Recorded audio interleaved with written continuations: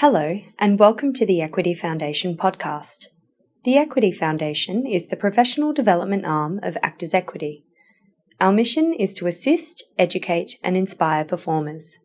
To find out more, visit www.equityfoundation.org.au. Hi Alex, hi everybody. Lovely to see you all here today. There's quite a lot of you, and some of you of course have already been doing voiceover.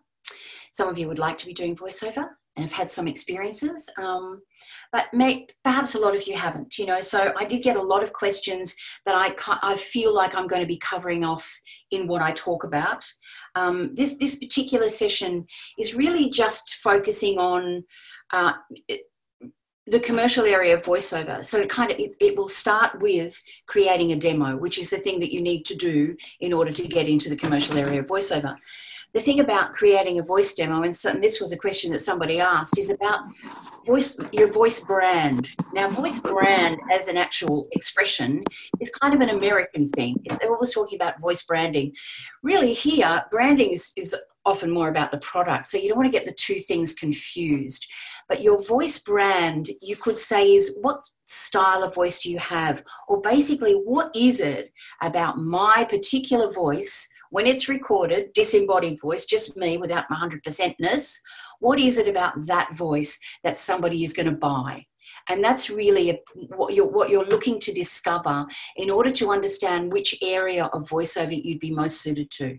So, there are a lot of areas of voiceover, and some of you have probably been on the past webinars where we talked about audiobooks, and we did talk about, the whole landscape of voiceover and the fact that there are a lot of different styles and different kinds of ways that you can use your voice in voiceover. The commercial area, of course, that is the biggest area, the biggest money area. So, I'm just looking at my studio in the background. I've gone big. That's my little booth over there in the corner. It's pretty sort of, it's largely improvised, but it's working really well because, of course, now we all have to be working from home. I have worked in a studio twice in the past few months, but just about all of my work is done there from home now. And we did a session, the first session we ever did was on home studios. And comms, as you can imagine, in the time of communications department within Equity, has been flat stick for months. And there have been lots of webinars and lots of sessions. So it's taken them a while to get our recorded material ready to be put up so that you can access it. But for those people who are interested in home studios and what they may need to do, you'll be able to access that very soon. And I think, Alex, it might even be a good thing if we actually post in the e-bulletin. You can now get access to this podcast, whatever. So the home studio one was incredible, very complete in the information it gave you. And I had a studio sound engineer and another voiceover artist who has been working from a really proper home studio, a proper soundproof room for some time. So creating the demo, right? Given that you've worked out what kind of voice you have, maybe I'll start with how do you find that out, all right? How do you find it out? Well, one thing, if you're thinking about commercial, then it's going to be about television, it's going to be about radio. So if you want to identify what kind of radio station you might get work at, you want to start listening to those radio stations and listen to their commercial breaks with a different kind of ear, with an ear for listening for yourself or an ear for listening to what kind of products do they, what kind of campaigns do they run, or what kind of advertisers advertise on their station, because that will give you the information about what their listening audience is. Although you can always Google listening audience for, Triple M or ARN, or you can always Google that information. In fact, Google will be your friend in any kind of voiceover research.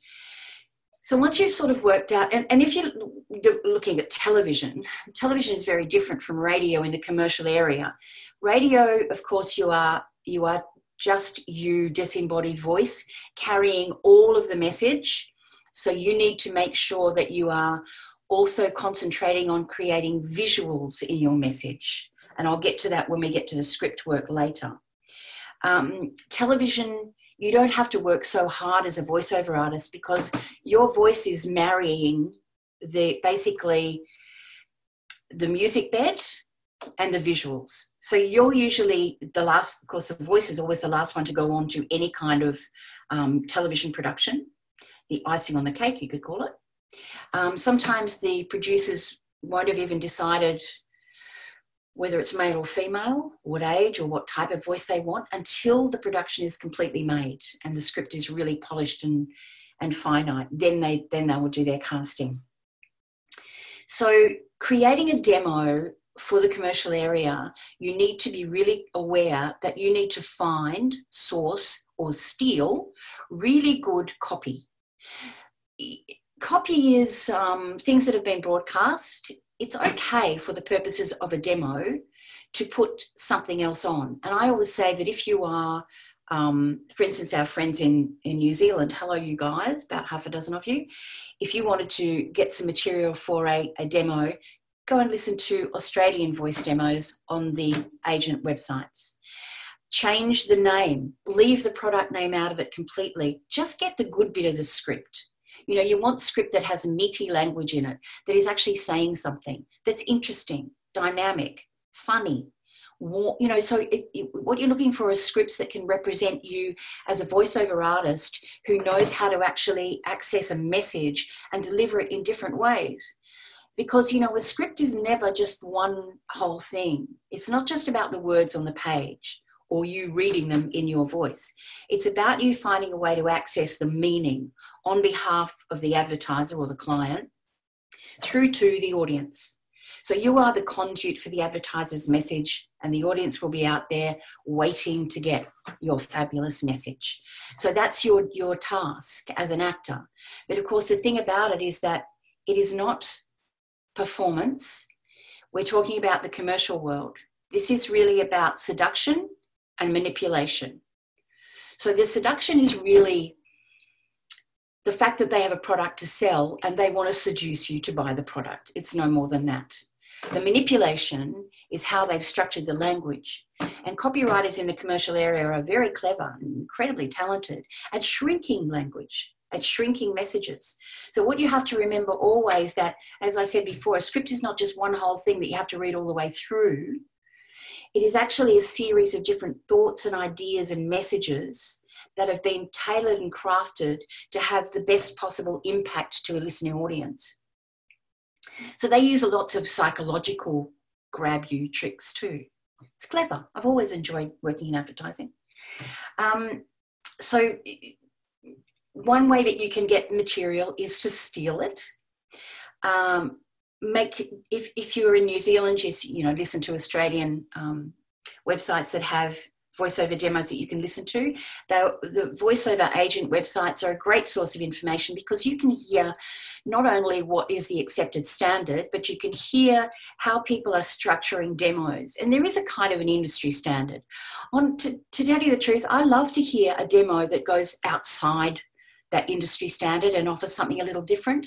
Agents will always say, it's a bit too different. It's a bit too out there. You know, I mean, you have to kind of, in a sense, you have to satisfy a need. And really the need for a demo, what you need to satisfy on a demo are all of the samples that you've put on there, is that the kind of work that's actually being made right now that you, with your particular style of voice that you've been able to identify, would get? That's the question you need to ask yourself. The thing about voiceover is that often people say, oh, I want to do character work. Oh, I want to do this kind of work. I want to do that kind of work. It's very seldom about what you want to do. It's got to be about what somebody else hears in your voice style. So you've always got to be thinking about that. I think it's hard to be inside it. You know, you going, oh, what should I do? But that is really the exploration you need. So find people on those voiceover websites that answer that for you. You don't need an agent to be a voiceover, even working in the commercial area. You just really need to know what you're doing, to know what kind of voiceover artist you are, and to have a good voiceover demo that actually does give great samples of the kind of work that you would be cast for. So you don't need an agent. You need to get a demo. Somebody asked about finding, you know, contacts for sending a demo. Audio production in your city, wherever you are, if you Google sound recording studios, audio production recording, or also video recording producers. So video producers use a lot. We're not doing a non-broadcast right now.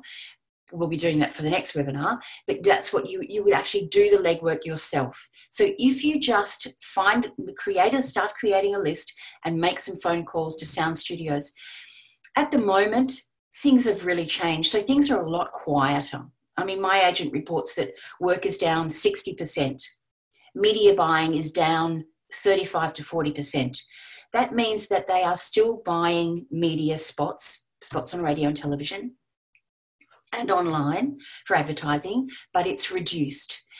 But, they're rolling over products. So people who did a job last year that they think, oh, let's roll that out again, are still being paid a rollover for it, which is kind of good. And it will come back. It's not a great time at the moment because right now studios are not back to full operating. There's still people working from home and home studios. Still not quite sure about when that's going to change, probably by August. So it's a great time now to start doing the work on preparing lists, to start doing the work on understanding what kind of voiceover artist you are. Radio stations too, it is a matter of listening to the radio station and thinking, does my voice fit on this station? And you will hear a variety of voices on radio stations. For instance, if you listen to 3AW in Melbourne or any talk station, commercial talk station, I'm not talking ABC or government talk station, government funded talk station, you'll be able to hear that when it's a talk station, they have a really broad demographic of listeners. So the advertising reflects that. But if it's an FM station, it's going to absolutely be about what kind of audience do they have. So just kind of tune your ear to that. When you are browsing online and you get the little thing that says skip in 3 seconds, don't skip. Have a bit of a listen and a look. You can look away because what you'll notice is that, if it wasn't for the music bed and the images, I probably wouldn't understand what they were saying. And a lot of that happens in television advertising. As I said, it's supporting the visuals and the music bed. It's not the thing. When you're on radio or you're doing disembodied voice acting, it's all about your message. You are the one who's carrying the whole message. And when you listen to radio advertising breaks, they are wall-to-wall words. There's very few gaps in radio advertising, but you'll get lots of, often in television, it's more stylized. So there'll be just a random phrase, or especially car ads, a driving sensation, taking you from road to mountain. You know what I mean? It's like they don't actually mean much in a conversation, but with the pictures and then they mean a whole lot. So getting cast, right? So now you've sent your demo and it's really shit hot and you know exactly who you are and you've got great samples on there. There's no guarantee that you're going to pick up a job and then the first week you send it out, next week, the next month. You will always ask in your email for feedback and even say that you would like to meet them. And sometimes people would say, we'd love to have this person in because we think that they would suit some of the clients we have. So some studios will respond, always ask for a response. Some studios will respond, some won't. That doesn't necessarily mean they didn't like you. Sometimes somebody's had a call months after they've sent it to a certain studio.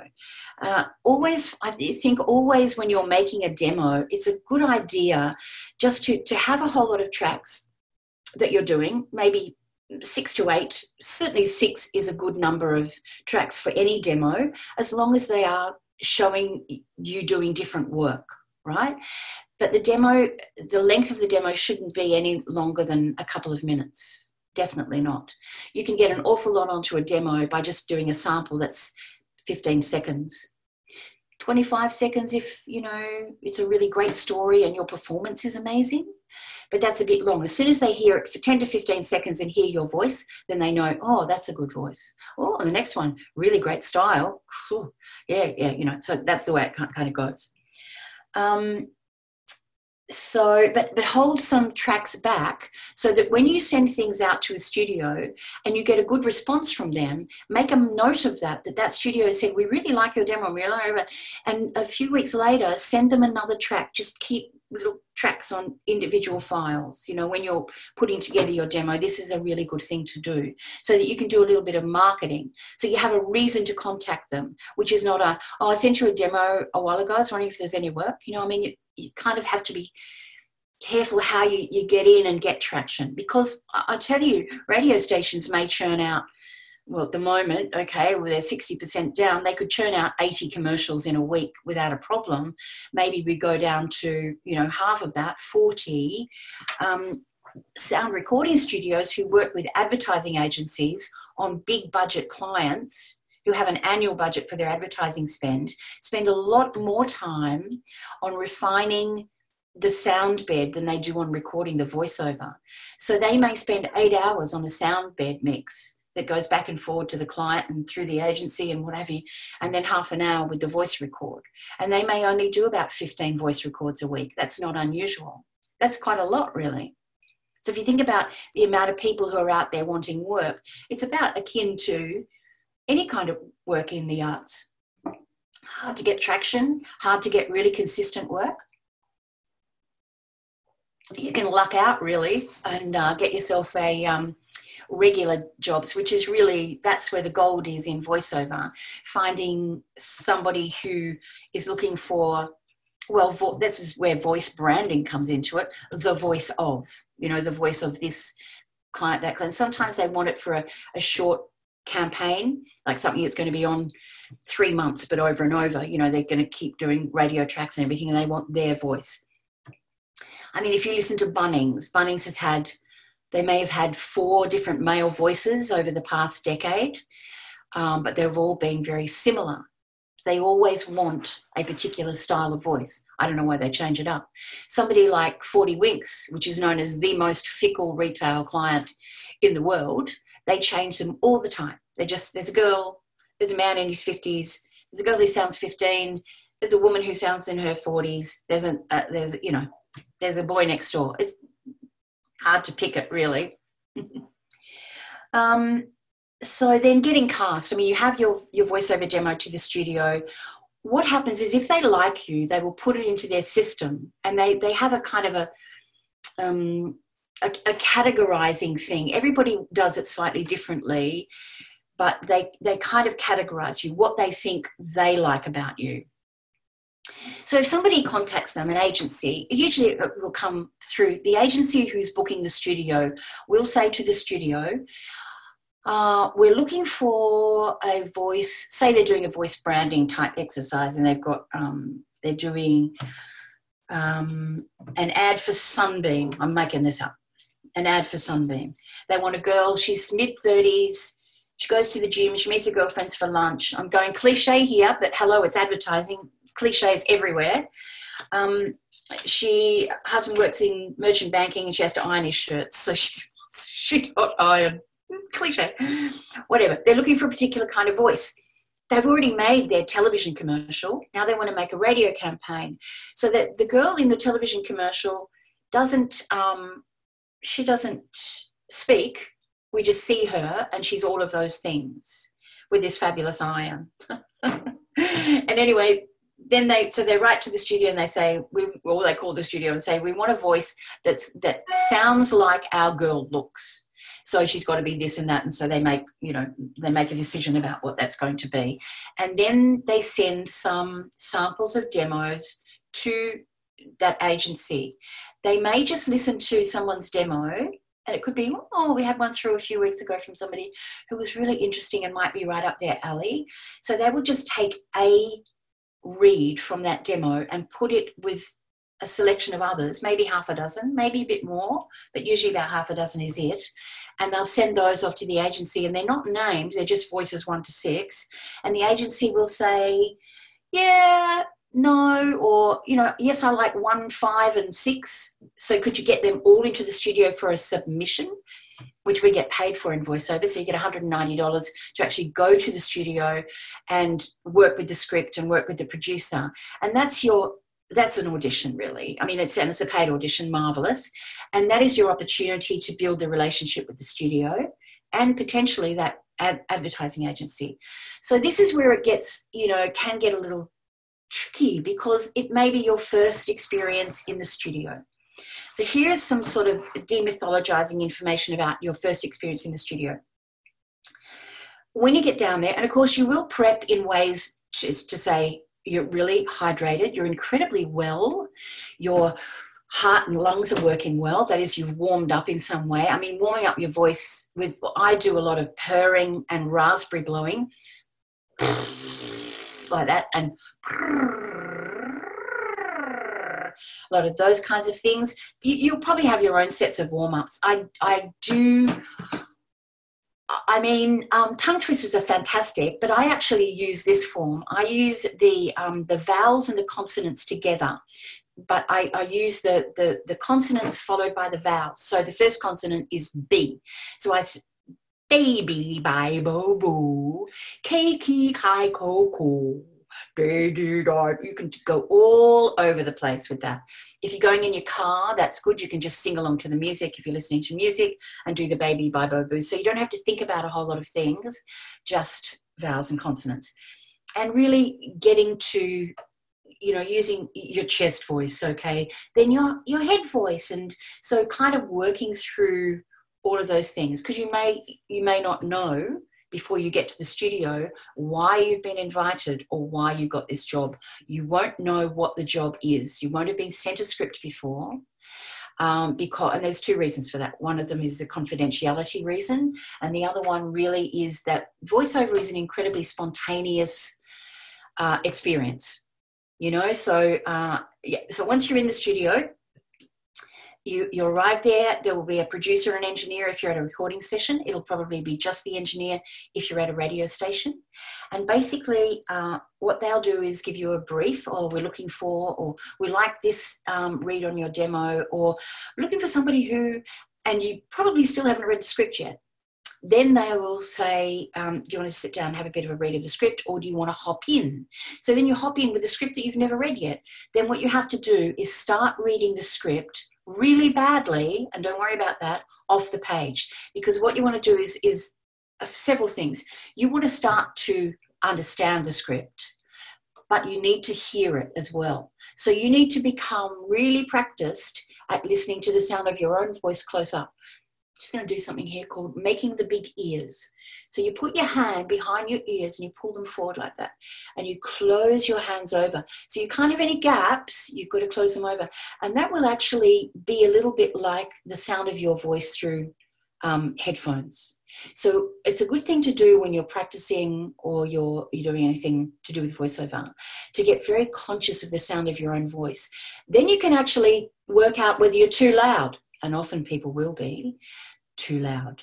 The thing about voiceover is that it's an intimate medium. Unless the script calls for somebody to yell or use a boardroom volume, which is really what I'm speaking at now, or a speaking from the stage volume, it is a quiet, intimate engagement. You want to be very careful with that, because you don't want to equate volume with low energy. Because some people, as soon as they go quiet, they just let it all fall away. So you actually have to keep contained energy to a certain volume. And that can be a really tricky thing. If you keep contained energy to a certain volume, you'll need to be you're physically totally engaged in the process. You need to actually be working from your core. And when you are working with that script in the studio, what you need to be doing is every time you read it, don't worry about falling over, or don't worry about, what they don't want to hear when you get into the studio with the script is a perfect read, because it's not possible to give them a perfect read. In fact, it's quite possible that in the whole session, you won't do a perfect read with any run through. You will have fallen over this one or that one, or there's that bastard word again that I keep tripping over. However, what the producer is doing out there, or the engineer, if you're just with the engineer, is marking the script for, I said before that they were full of different thoughts and ideas, and these things are easy to cut together. We can take one particular reading of a part of a line out of one script and connect it to another one take and connect it to another take and piece it all together, a bit like creating a patchwork quilt. So that's what I want you to not ever worry about in the studio, that you haven't got it right all the way through. Because as I said, it is not about getting it right all the way through. It is about getting every different thought or idea really smack on. And sometimes what will happen is that they'll go through that, you'll think, oh, we're up to take 10 and I haven't got it right yet. Well, you've got to stop doing that, because you can't have judgment in the studio with you. You can only have process. And really what you're doing is working in what I call a collaborative triangle to create this work.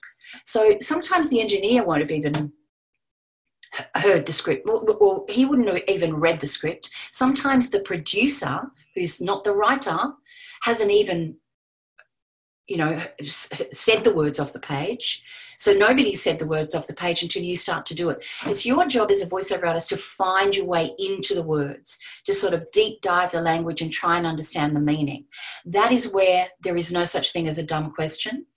If there's something, you need to understand every different thought or idea. And soon what we're going to go through, and with the 3 scripts that I've given you, I'm going to teach you how to look at a script and approach it by understanding how to break down language that is spoken word from language that is written word. So it's written word on the page. We need to convert it to spoken word. It's a very different kind of skill. So, if this is a little tip, if you're ever in the studio and you've got your headphones on, headphones are really important too. If you're not used to wearing headphones in the studio, what you're trying to achieve is a sound that you're not competing with, but it's the true sound of your voice. It's got to be at the right kind of level for intimate conversation. So if the headphone level is too low, you'll want to be talking louder so you can hear yourself, and that would be wrong. If the headphone level is too loud, you'll be doing this because it hurts to speak. So you have to find that sort of happy medium in the middle. So you have to kind of get used to it. When if anybody is really serious about that, I would encourage you to get yourself set up at home with a little set. You can get the Rode set, which comes with a microphone. So RODE. It's an Australian microphone. It comes with the interface, which is the thing that connects your microphone to your computer and whatever digital sort of audio work desk you're using. And then you start practicing and you start to really understand what you need to do with headphone levels and how you need to really get used to that, right? It's important. So if sometimes they mute you, as in you can't hear them talking. Sometimes that's completely by accident. They just haven't kind of kept the button open. If that ever happens, what people do is, oh, shit, they're talking about me and they're saying I'm really fucking this up and I'm so crap. Don't do that. Just stay with the world of the words, right? Just stay with that script and look at it more and more and more and go, well, what about if I put this meaning under this? And I suddenly notice that word in that line is the emotional word in that line.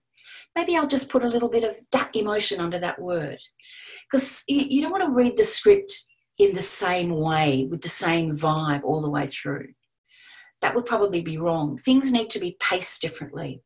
Things need to have a particular kind of musicality or rhythm. In fact, people who are musicians or who sing, well, it's like being kind of given a script with just the words and somebody said, now go write a melody for it.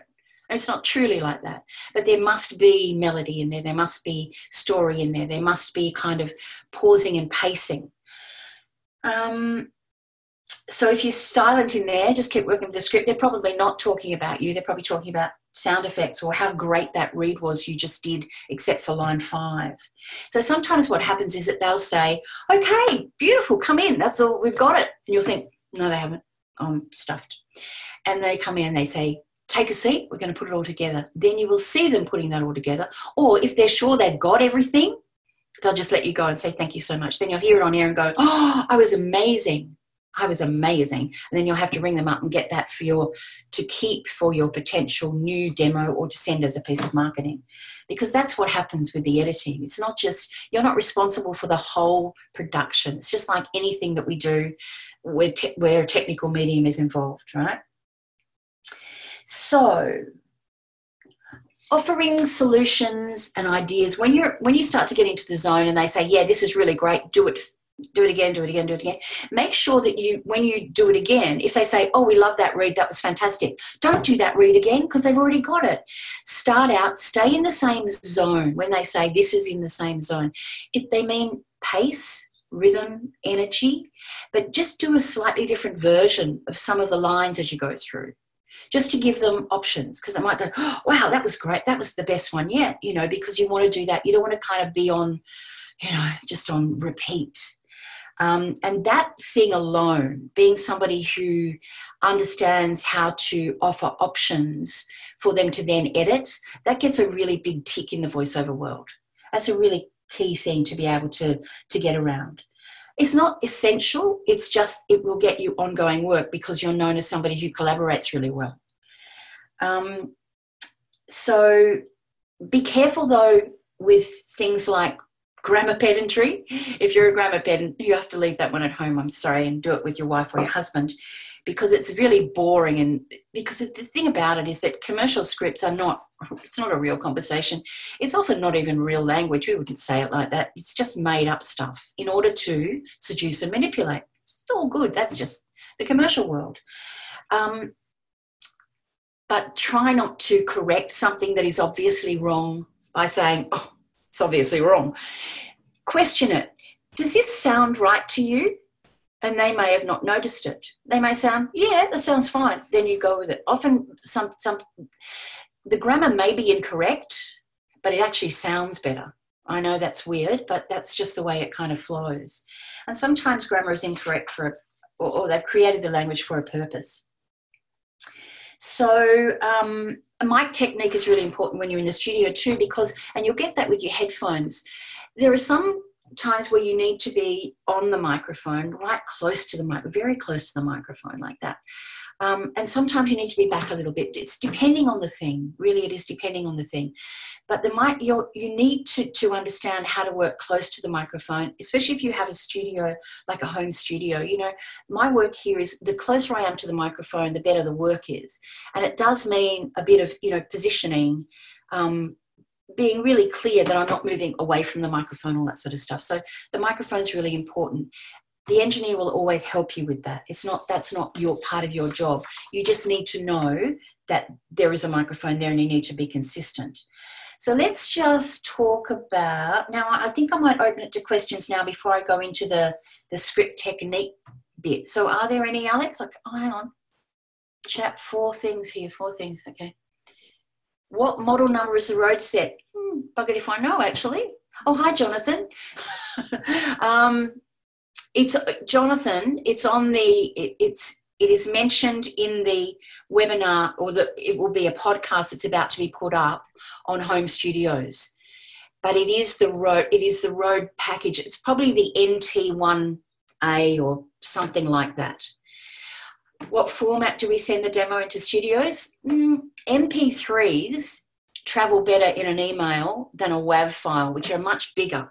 So if you're recording from home and you're sending to a studio, if you're just recording your cold tracks,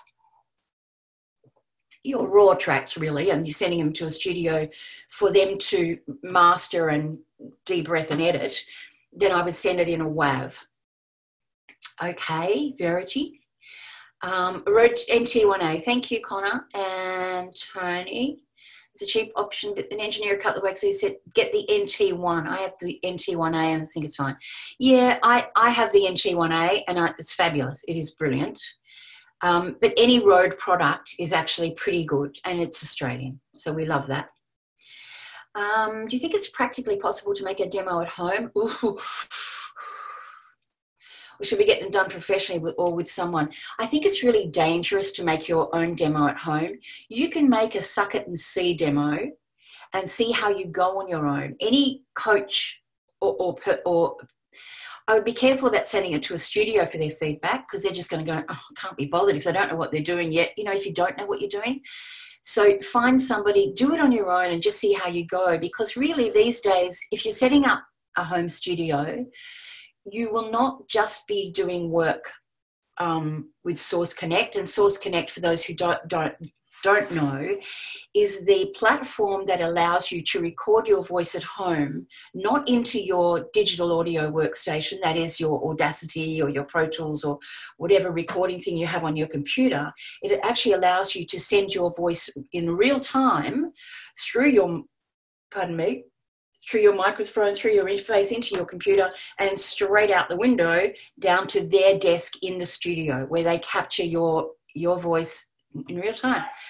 It's absolutely amazing, that technology, and it's costing me about $55 US a month to be on Source Connect Standard. It cost about $120, I think, for the one-off setup fee.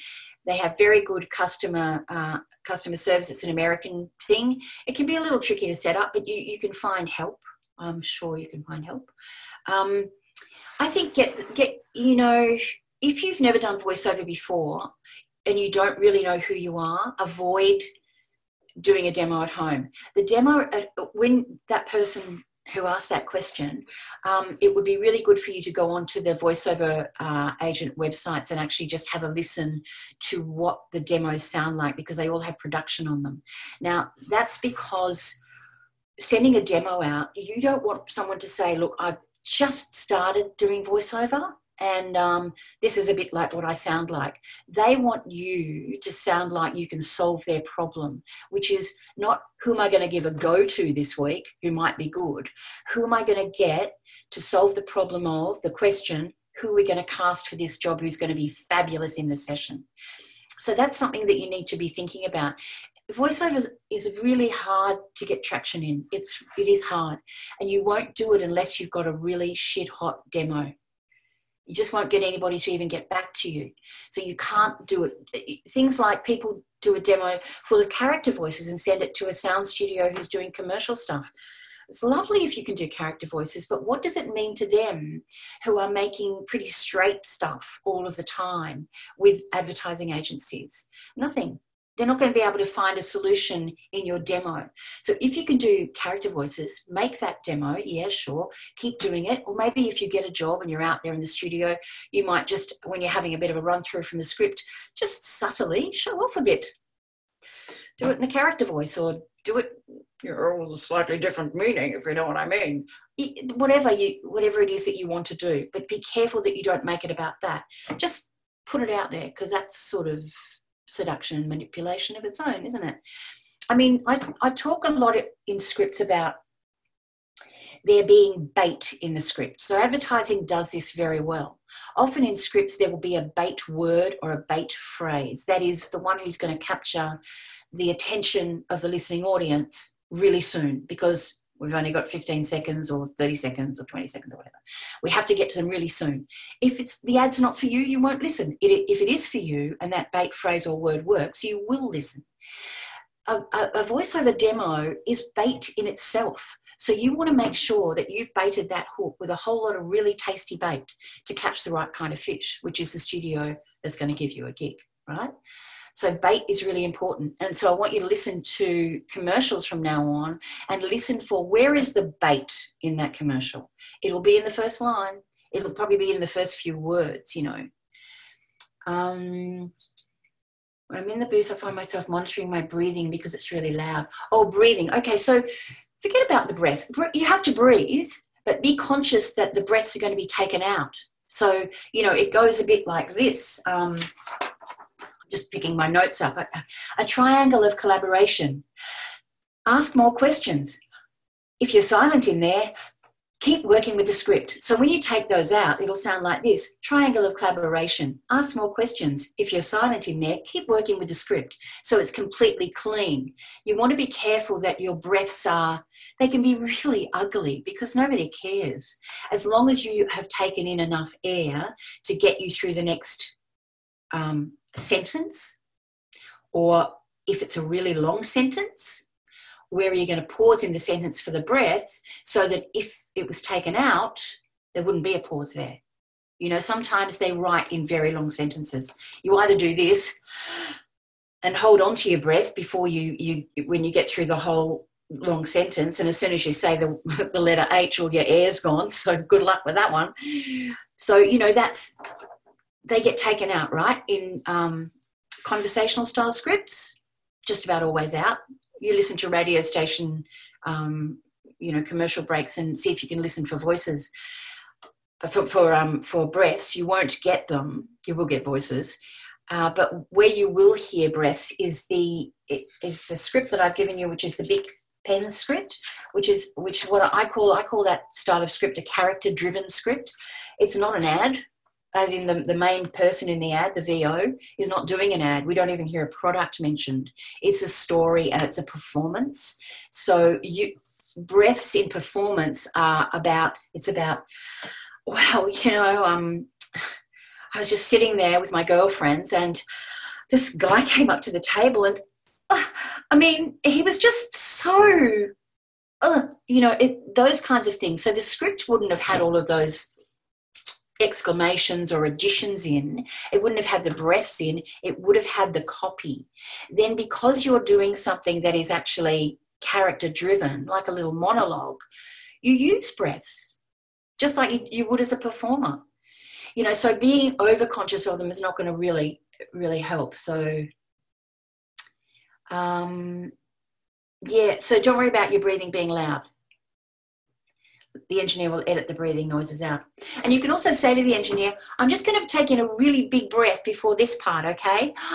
Just to kind of give yourself permission to do that by collaborating with the engineer on your idea for how you're going to get through that really tricky piece. How does one go about networking with actual creative agencies? Oh, that's interesting, because way back in the 80s, I used to hand deliver my voiceover cassettes to all the ad agencies in St Kilda Road. I used to walk up the street dressed up and drop them off at the front desk. We don't do that anymore because we don't go into places. I think you could call an advertising agency and say, I'm a voiceover artist and I would like to send my demo to a copywriter or to a producer. Can you put me through to them or give me a name and see how you go? It's a bit like see how you go, because somebody might say, yes, that'd be great. And some advertising agencies have their own in-house studios. So they do things like animatics or research narratives, which are things like, like we had in that Big Pen script, like this is a campaign for Big Pens, right? The whole concept thing. So you might get work where they're thinking, what will we do with this particular campaign? We've got 3 different creative groups within the agency. They're all working on something different. We're going to put them all out to a research group, but we need a voiceover artist to record it. And go like this. In this commercial, we see a woman walking up to a red door. She knocks on the door. So it's like a shot list. The door is opened by a child who holds a sign saying, you can't come in here. You see what I mean? It's like a shot list, everything that we're seeing. And then you'll sometimes get other voices and things. So they often do those things in-house in their own studio. So it can be part quick review on home setup. Yeah. So yes, the home setup, James, is actually covered in a really big podcast that's going to be up on the Equity Foundation website really soon, this week, hopefully. I think all I have to do is give it a tick. Go, yeah, put it up. Anyway, it's been a long time. What are you about to do? Yeah, so networking with studios is really the best thing. Practice working in a studio. Well, you can't practice working in a studio unless you've got a home studio. I mean, unless you have a friend with a studio and say, I want some practice, because there's no way you can practice. I mean, unless you do a course at a studio, wherever you are, you can call sound studios and say, is there anybody running voiceover courses? I do run one in Melbourne. I only do about 3 a year because, of course, there's not everybody will be ready for a studio course, which is the one that I do is for when you're really ready to make a demo. We don't make a demo in it, but the stuff that you record is basically the foundation for your demo. recording yourself at home and submitting a file.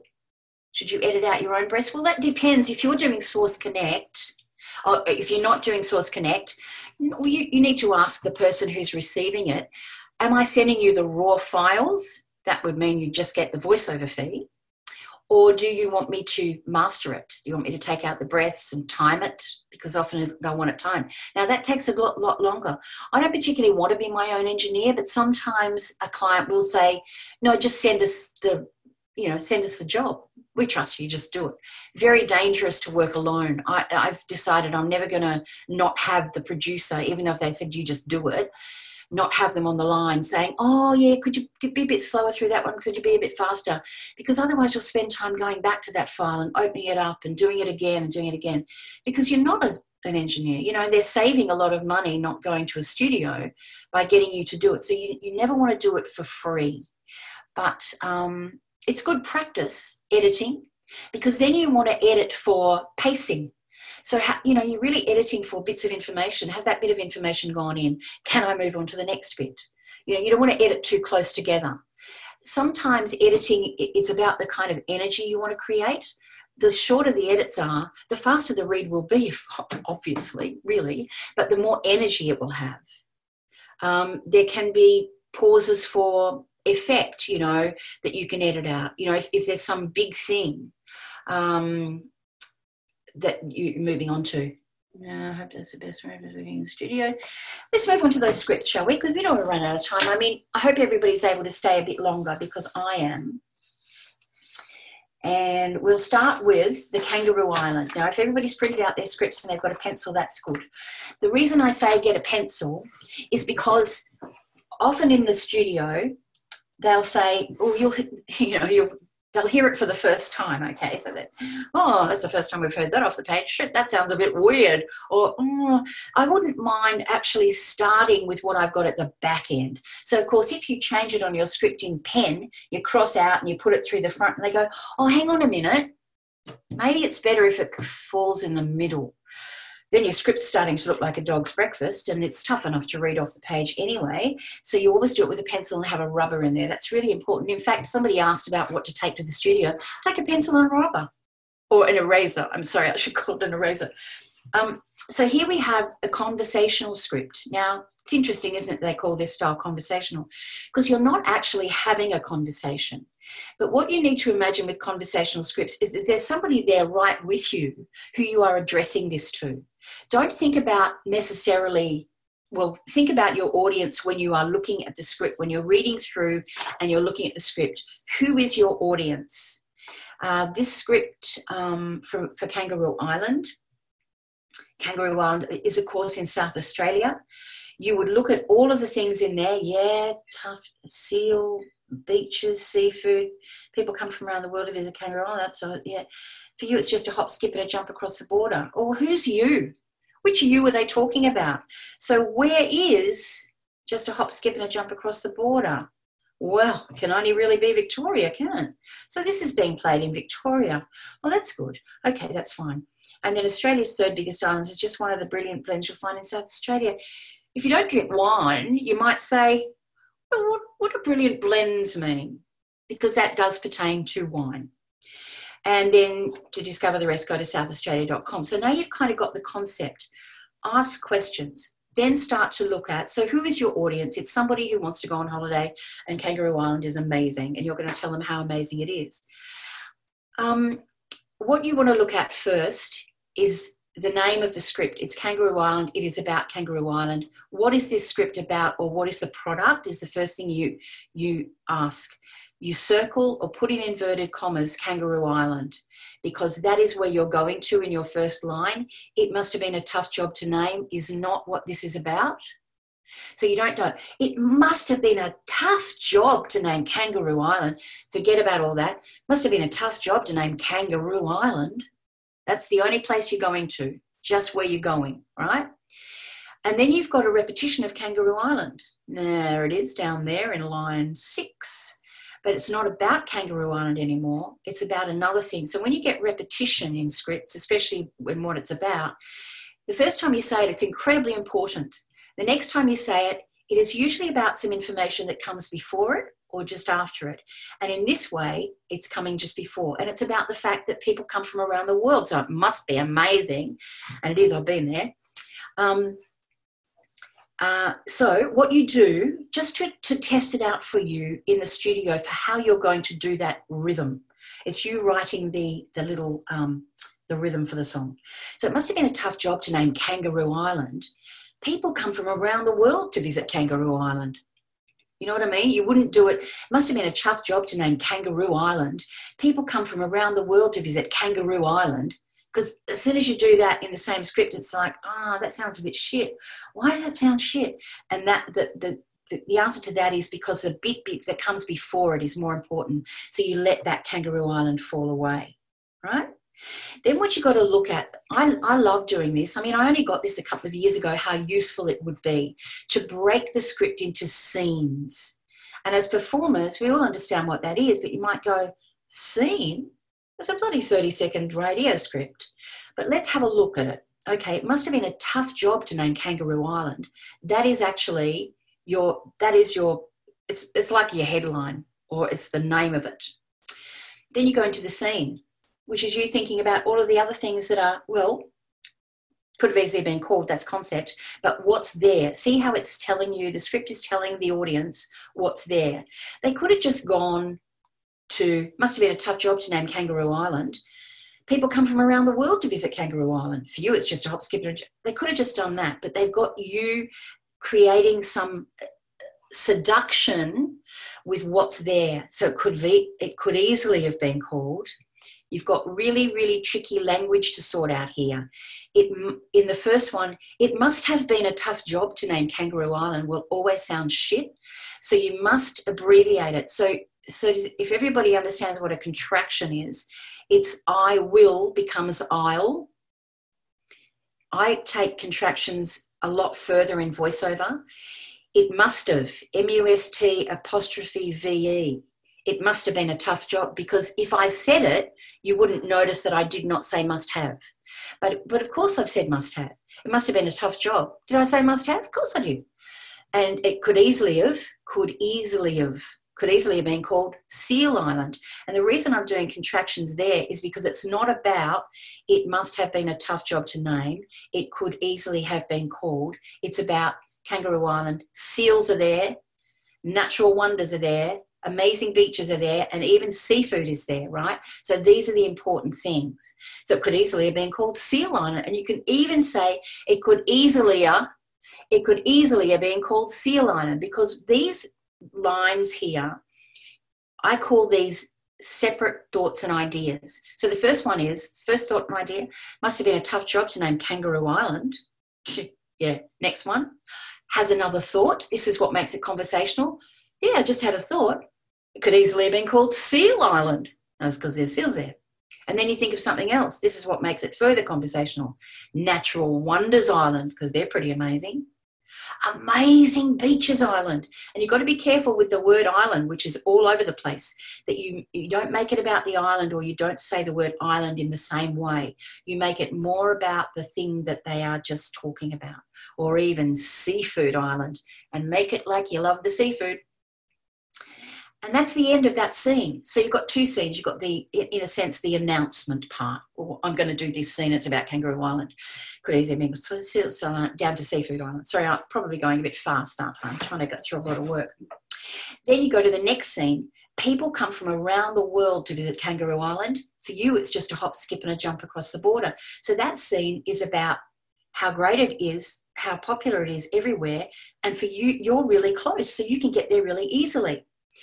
Then, and of course you've got, for you, it's just a hop, skip, and a jump across the border. I would always do that like you're actually hop, skipping, and jumping, just a little bit.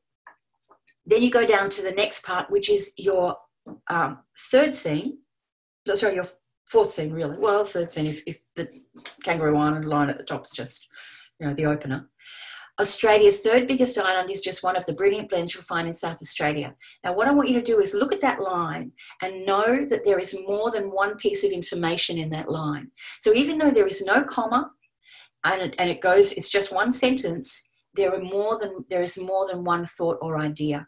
And so the first thought or idea, if you haven't already guessed it, is that it's Australia's third biggest island, right? So for some reason they want that piece of information in there. So Australia's third biggest island, you have to say that like it has some value, is just one of the brilliant blends you'll find in South Australia. So you see how different that first piece of information is from the one that's pertaining to wine and the one that says, you know, where we definitely are in South Australia, right? So then you go down to the next one. So you put a / after island.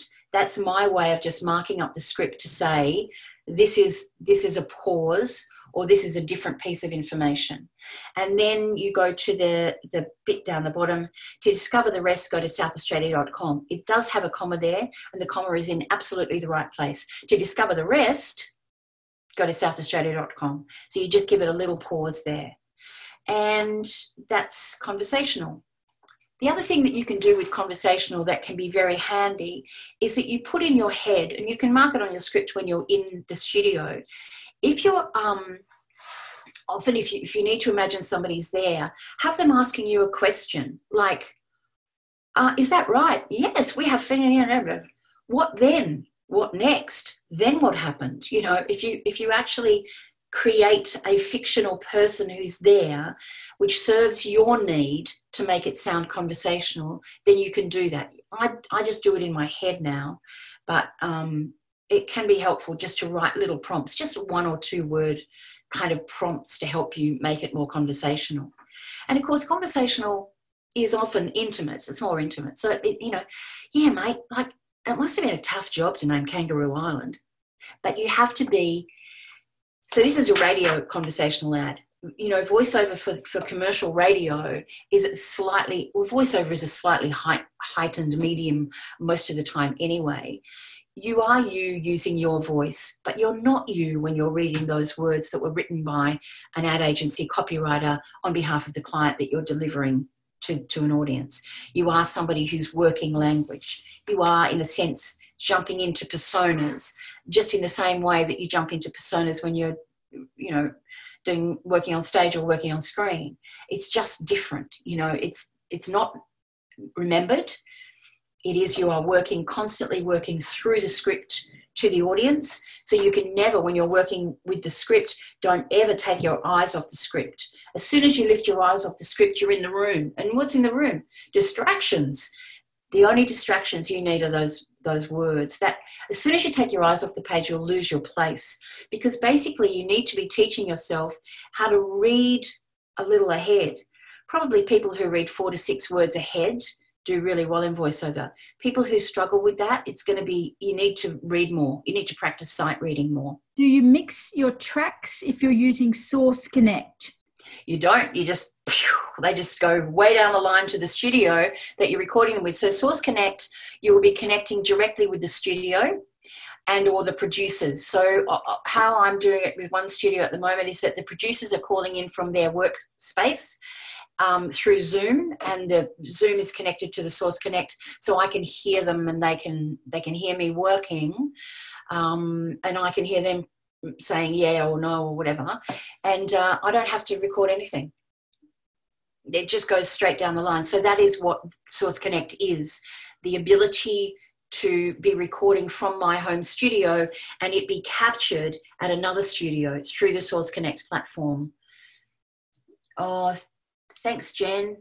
Great, beautiful. When you say you don't look away from the script, how do you work that when you're doing a TV commercial? A TV commercial VO with visuals? Well, you still don't look at the script. Oh, I see what you're getting at. Of course, you get in there with your script, but you will see with a TV commercial, you'll get into the studio with a TV commercial. With the script, you would have already looked at the TV commercial outside. Possibly it has a guide track on it that somebody has, a producer or whatever has recorded, usually badly, and they always apologise for it. But usually what they've done is that they've placed it where they kind of want it.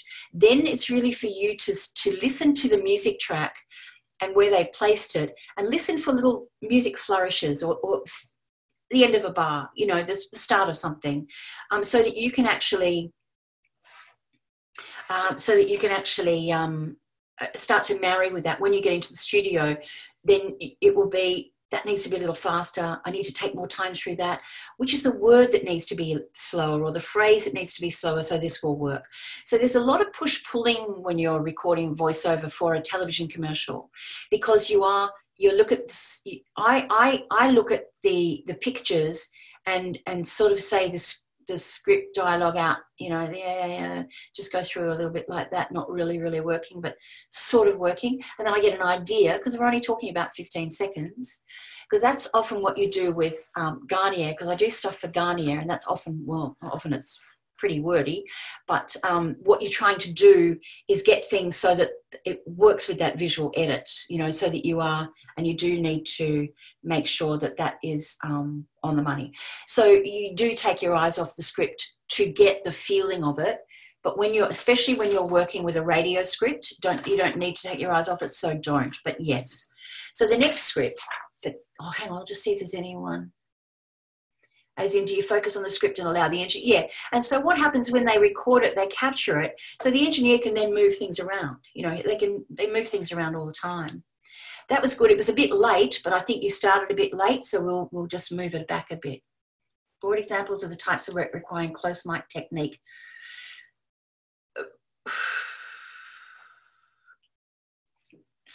Well, it's all quite close mic. Farther away, you're too off mic. You're often too off mic. Farther away is if you're going, hey, Bob, can you pass me the hammer?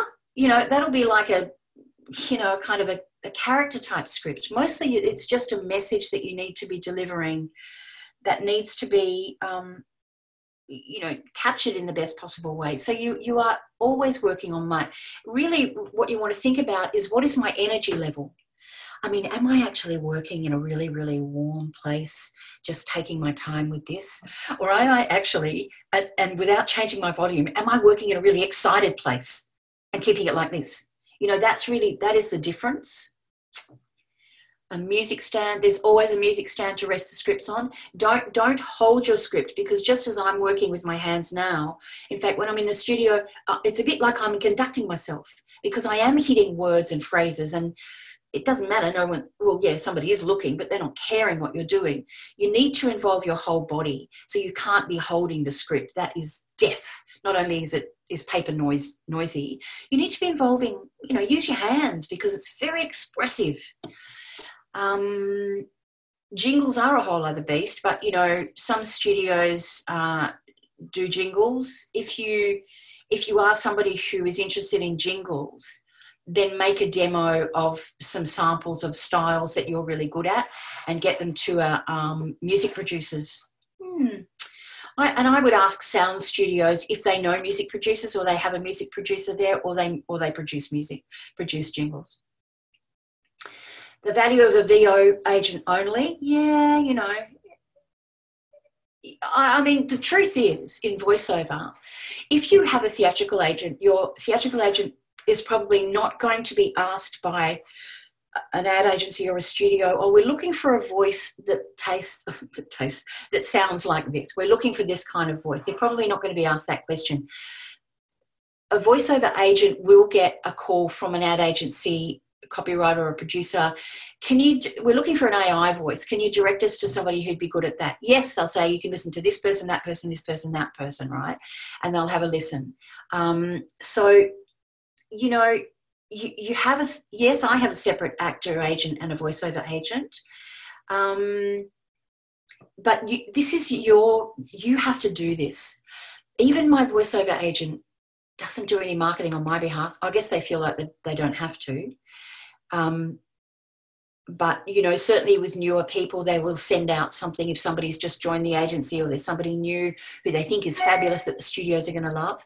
By the way, to get a voiceover agent, you really have to have been working. It's very difficult for somebody to get a voiceover agent just on the strength of a really shit hot demo, unless they can get vouched for by a sound studio or an engineer who says, I love working with this person. They are so great at this, also good at this, not so great at that, but because agents want to know all of that material, all of that information, because they don't want egg on their face by recommending you and then it hasn't kind of worked out. And they also want proof that you're good in the booth, which means that you're actually good in the sound studio, that you collaborate, that you contribute, that you're a darling to work with. Okay, let's go to the next script, the Campbell script. So this is an announcer style script. You know, announcer style was the first commercial style in the world way back in the 30s in America, when it was, you know, this is the one I always use, when it was, this program brought to you by Velvet Soap. Get some on your body today. I know that wasn't an American accent, but never mind. But you know what I mean, right? Okay, so it's a what you call it is I forgot the word. I'll think about it. Anyway, that's the old style. Announcer style, of course, is really just you're the spokesperson almost for the brand. It's not like you're having a conversation with a friend. You are representing the company. So this one for Campbell's, and of course, you know, I talked before about scenes. This one is all of those separate lines, almost all, are separate scenes. So you've got the first scene. What do Campbell's kids eat when they're not kids anymore? I will tell you, I'll give you a little bit of it's a television ad.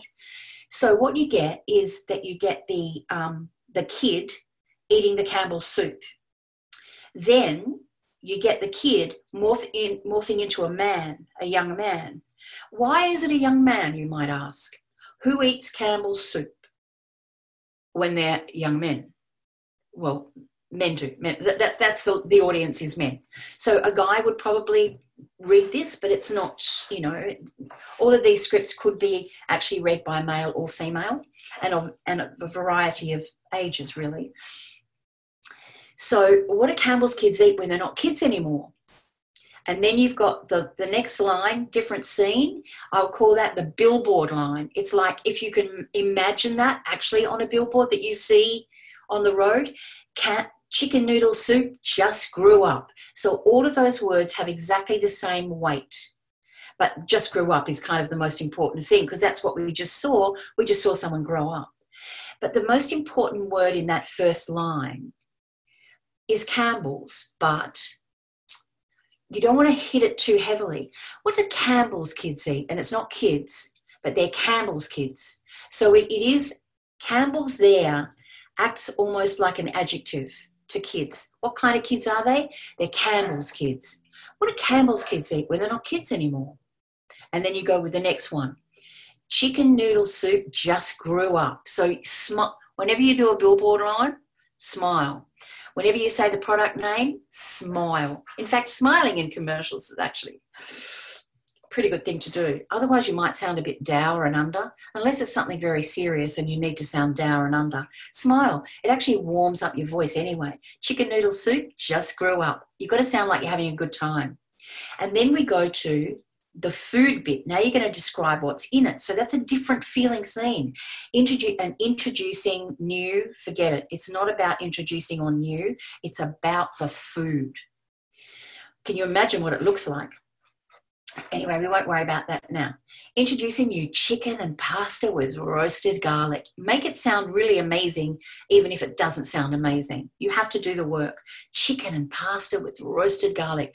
Make it sound like that's just what you want right now, because that is you giving bait to that half-listening audience. So Campbell's kids, when they're not kids anymore, that young 23-year-old boy who's flatting with his mate, he's going to look at this ad and go, yeah, chicken noodle soup, must get some Campbell's soup when I'm next down the shops, right? Because that is the audience. So this is who you're trying to capture. All right, so then it's roasted garlic is soup that's a lot more seasoned, different scene, but then so are you. That is about you're a little bit older. So you need to know that that's what that actually means. Those last three lines there are really basically what advertising calls the branding or the positioning statement. It's Campbell's Soups is the branding. Then the positioning statement is something that they put on everything. Good for the body, good for the soul. So there will be a way that they want you to say it, but you split that up. So you look at these things as you can't look at this script as one long thing, because it is a series of very different thoughts and ideas and messages. So what do Campbell's kids eat when they're not kids anymore? Smile and pause. Chicken noodle soup just grew up. Pause and smile, take a breath. Introducing you chicken and pasta with roasted garlic. Pause and think about the next line. Soup that's a lot more seasoned. Then think about the next line, but then so are you. Then pause and think about branding, positioning statement.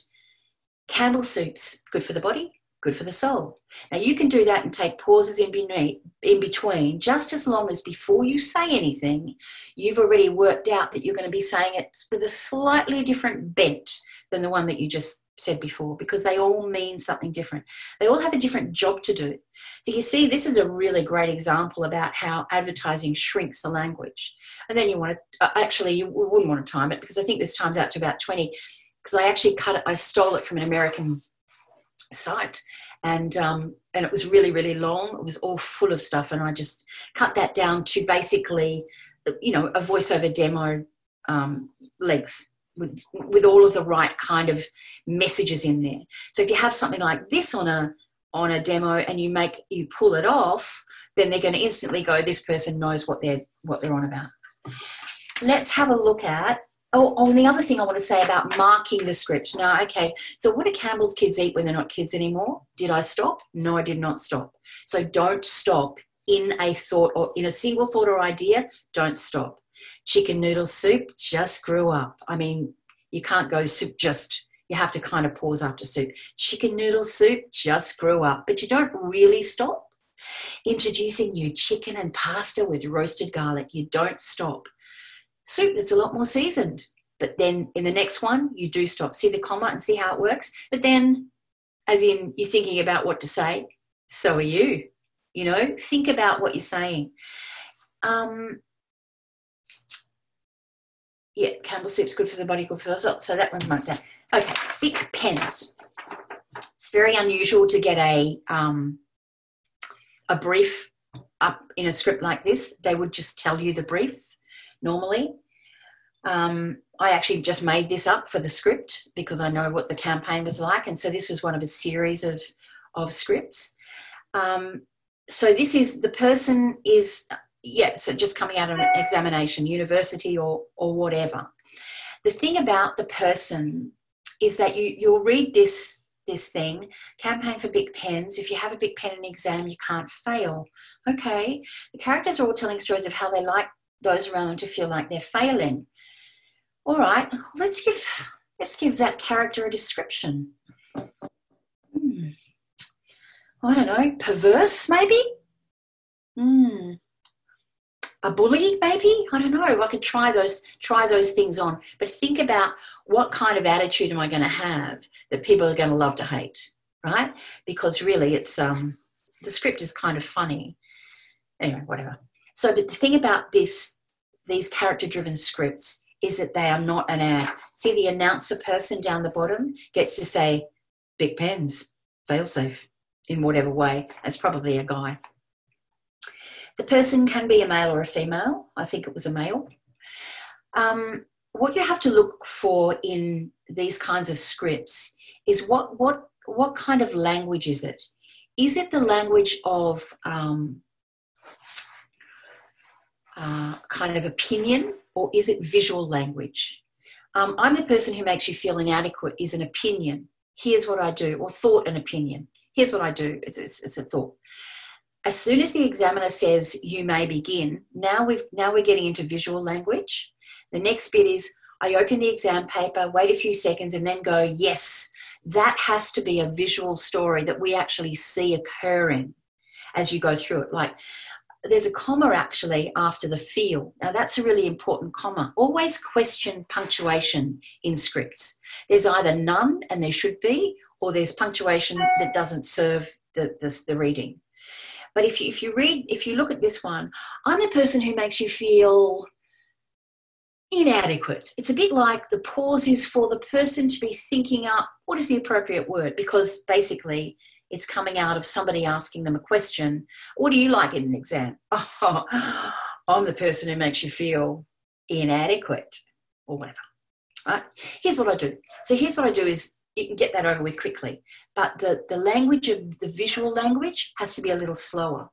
As soon as the examiner says, you may begin, and you can do it as the examiner or you could just say it, I open the exam paper, wait a few seconds, and it's always good before anything that says wait, you wait a few seconds, and then go, yes. So it's not loud enough that the examiner is going to be able to hear you and kick you out of the room, but it's got to be loud enough and the right kind of thing to affect all of those people around you who think they're going to fail, right? So that gets back to the story. If you've got a big pen, you can't fail, but you like to make those around feel like they're failing. If if somebody looks at the exam paper and goes, oh no, and someone next to them goes, yes, oh, they've got it and I haven't. So it's that kind of thing. So you have to imagine yourself in the environment with character-driven scripts, whereas Campbell's is a messagey script. Kangaroo Island is you talking to a friend. This one is you absolutely in an environment or a situation, right? So you get your pencil and you mark, I'm a person who makes you feel, a pause, inadequate, and practice a few different ways of saying that. And on the day, you want to, with a script like this, every time you start out, it's got to be different. But always be careful of where you put the emphasis on words or the inflection on words. It's still got to be about the story. I'm the person who makes you feel inadequate, because that makes you a real asshole. And you are an asshole. Here's what I do. Yeah. As soon as the examiner says you may begin, I open the exam paper, wait a few seconds, and then go, yes. You can laugh, you can breathe, you can do all kinds of things that are not in the script as long as they're not words, right? Don't add words or leave words out. So you still have to have your eyes on the script. Very important in this kind of work, because you need to be with it. Because laughing can sometimes come with you looking at what you're going to do next. Like, yes. Like, I know the answer to every question and this exam is going to be so easy. Or you could put, like, I know the answer to every question and this exam is going to be so easy. So you can question whether you make that a one long, thought or idea, or you break it into two. Then you go back to a little bit more visual language. So sometimes I bury it with a and then you go back to the language of thought or opinion. Like, I can't believe they put such an easy question in a final exam paper. And then you must pause to think about what you're going to say next. I think with these things, it's really important that just as you would if you were studying a scene for a screen performance or a play, that you understand your own thinking process. And it's a lot harder in voiceover because you've just got the script. It's so stressful because you have to do it now. But trust me, give yourself plenty of time to have thought. Pause for thought, because the editor, the engineer can always close those gaps. Best that you do it when you're ready to make it sound great, rather than you rush through. You can't rush through. And often I say to people, I don't want you to rush it, just take your time, and they rush through. And it's hard, it's a hard technique to get, that one of slowing down. And then you have a new thought. I'm working on a new one this year. Person could say, oh yeah, what's that? I like high five myself. Looks like this. I think that's really funny. And go snap. Yeah. And whatever, and then big pens fail safe. So, I mean, they're the three different kinds of scripts that you'll get out there in the commercial world. They all have similarities. I mean, scripts are often written to a template. In all voiceover land, they're written to a template. Often it is a problem solution scenario. That's a very common one. And then you get the character-driven scripts. Unfortunately, we don't get as much character-driven stuff as we would like. Most of the stuff is like Kangaroo Island and Campbell's. They're ads that are done on behalf of the client, and they can be very creative and very entertaining and sound great on a demo or help build your career. The character-driven stuff and the character we haven't touched on today, but character is always delineated by characters introduces themselves first up. You know, g'day, I'm Luke, qualified electrician. Hello, I'm Fluffy the house cat. It's all that kind of stuff, right? And then they will go on with the ad. The next thing you'll find is the ad. So, sponsor? What do you mean, John, sponsor? Transatlantic, mid-Atlantic accent, yes, very often wanted or requested. It depends on what kind of voice you have. It is both male and female. They just want somebody to not sound very Aussie. But a lot of people, if we're talking in Middle Australian, you don't sound very Aussie. If we're not plummy, but we're rounder. You know, we're not flat vowel. We're not nine and family. They don't want that. But Australians often, if you speak well, you have to be careful. You still can't overpronounce consonants. So you can't all of a sudden start putting T's on the end of words, because we don't do that anyway in Mid-Atlantic.